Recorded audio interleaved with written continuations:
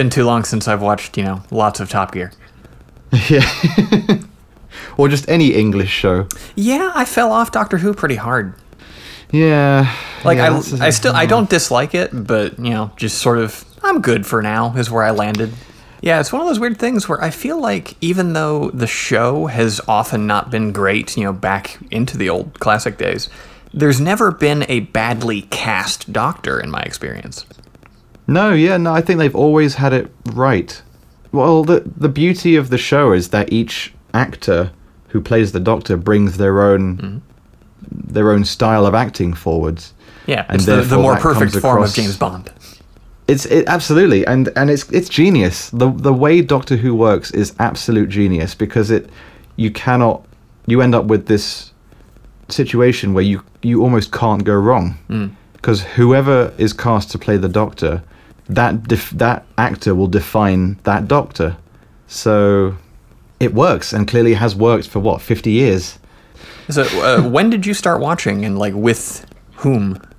Oh wow, okay. I actually grew up with Doctor Who. My dad introduced me to the old I used to watch the John Baker Doctor, and also what's his name? Is it this John Pertwee? That's it. I used to watch a lot of the John Pertwee Doctor. And that's like proper classic Who right there. Yeah, 3's a lot of fun. I sort of avoided his era for a while because he seemed a little prim and proper, but now he's really snarky. Yeah, and there's a charm. There's a real charm to all of the older Doctor Who episodes. And I will say I haven't actually watched all of them. There's a hell of a lot there to watch.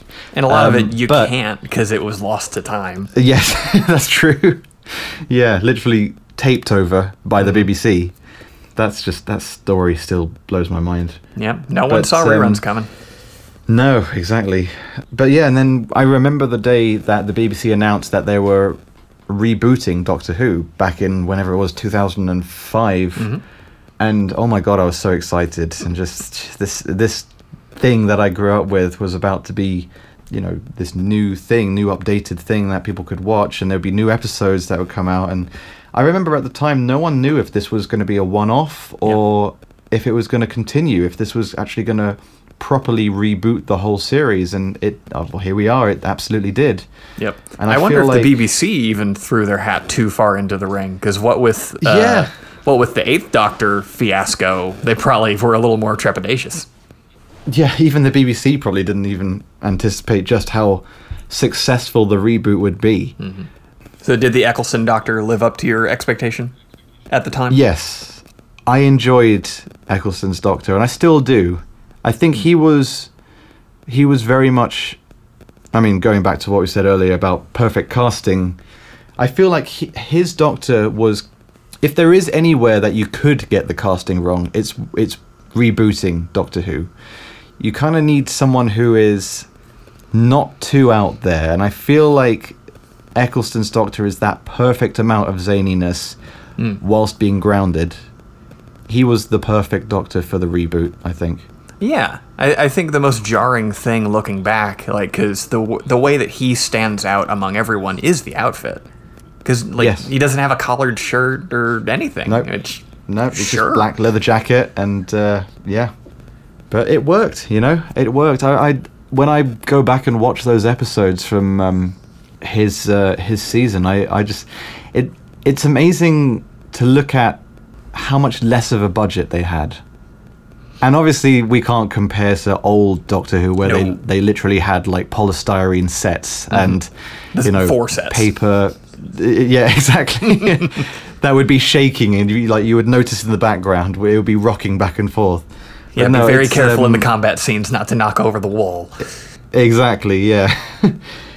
But no, you could see that the budget has really blown up since then. And for better or for worse, you could potentially argue that. But one thing I always notice with the Eccleston's series, however you want to describe it, is there's so much bloom and glow in the way everything is shot. Yeah, that's true.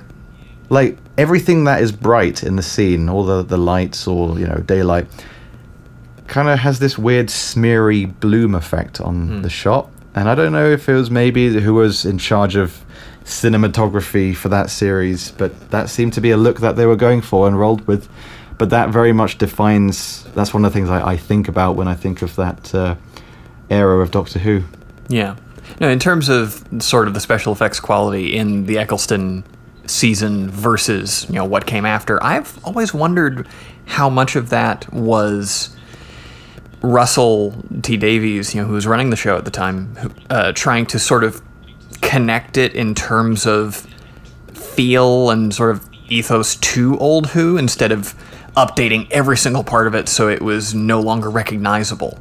Because there definitely felt like there was a big shift from even the Tennant era into the Matt Smith, Stephen Moffat run era in terms of that. I remember, very much remember the shift that happened there. I think I personally wouldn't be surprised if that was at least on Russell T Davis's mind. Most likely out of necessity because of the lack of budget. It was more of a means to an end, I guess. Let's work with the budget we've got and make it somewhat reminiscent of old Doctor Who, more out of necessity than anything. But hey, it worked. I think it worked very well. I'll give you the choice of question here. Would you rather answer which Doctor you would most want to travel with, or if you were the Doctor, which companion you would most want to travel with? Or you can do both. Oh boy. Okay, I'll do both. I think if I were to choose which Doctor I would travel with, it would have to be David Tennant's Doctor. Perfectly reasonable choice. So much fun. Being able to look at him that much, also. Yeah. Just a treat. Yep. I mean, he's just such a joy, so much energy, just a lot of fun before things got kind of depressing, shall we say. And then to answer your other question, that's a harder one. That's tough. There's a lot more choices. There's definitely a lot more. But working off of new Doctor Who in terms of the choices that I've got, I would probably go with... You know what? I'll just go with Amy Pond. That's fair. That's perfectly fair. Yeah. Maybe Clara. I was going to say maybe Clara, but maybe. We'll see. Yeah, another character who kind of depends on the season she's in, but still a good character. Yeah, exactly. Yeah. Part of me wants to say Captain Jack, but the introvert in me would get very tired of that very quickly. You know what? Yeah, you make a very good point there. I agree with everything that you've just said. I think Captain Jack would be a hell of a lot of fun, but oh boy, I think he would get annoying after a while. Just tiring. Like, I would need a nap. I think you would struggle after a while to keep up with his energy. Mm-hmm. I don't know if the immortality made that worse or what. That's true. Jeez. Yeah. Did you Torchwood? Oh, I loved Torchwood. The biggest tragedy of TV in the past 10 years is the fact that it's not going and they took it off the air. Oh, I remember, like, when they finished off with the special thing that they did. Children of Earth? Yeah. Oh, man. That was the first thing I ever saw. No way, really? It was the first one I saw because they were airing it on BBC America for whatever reason, and that was good. Okay. I wouldn't recommend starting with that. No, I didn't know at the time. Right. Because it builds up on a lot of what has been already set in terms of, lore-wise. And who dies. But I love it. Oh, I absolutely love Torchwood. I pray for its return, but I feel like that's never going to happen. That's just not happening, because that's very much Russell T Davies is like, that was his baby. Yeah.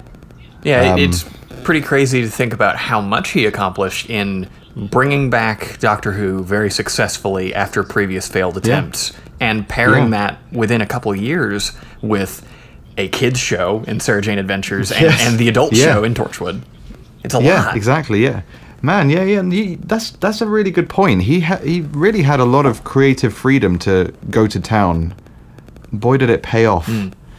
And some people put down Russell T Davis's approach and his writing and say that it's a bit weak, and it helped bring the show back, but Moffat's done a better job in writing. I don't know. I don't necessarily agree with everything. I think they have different agree with all of strengths.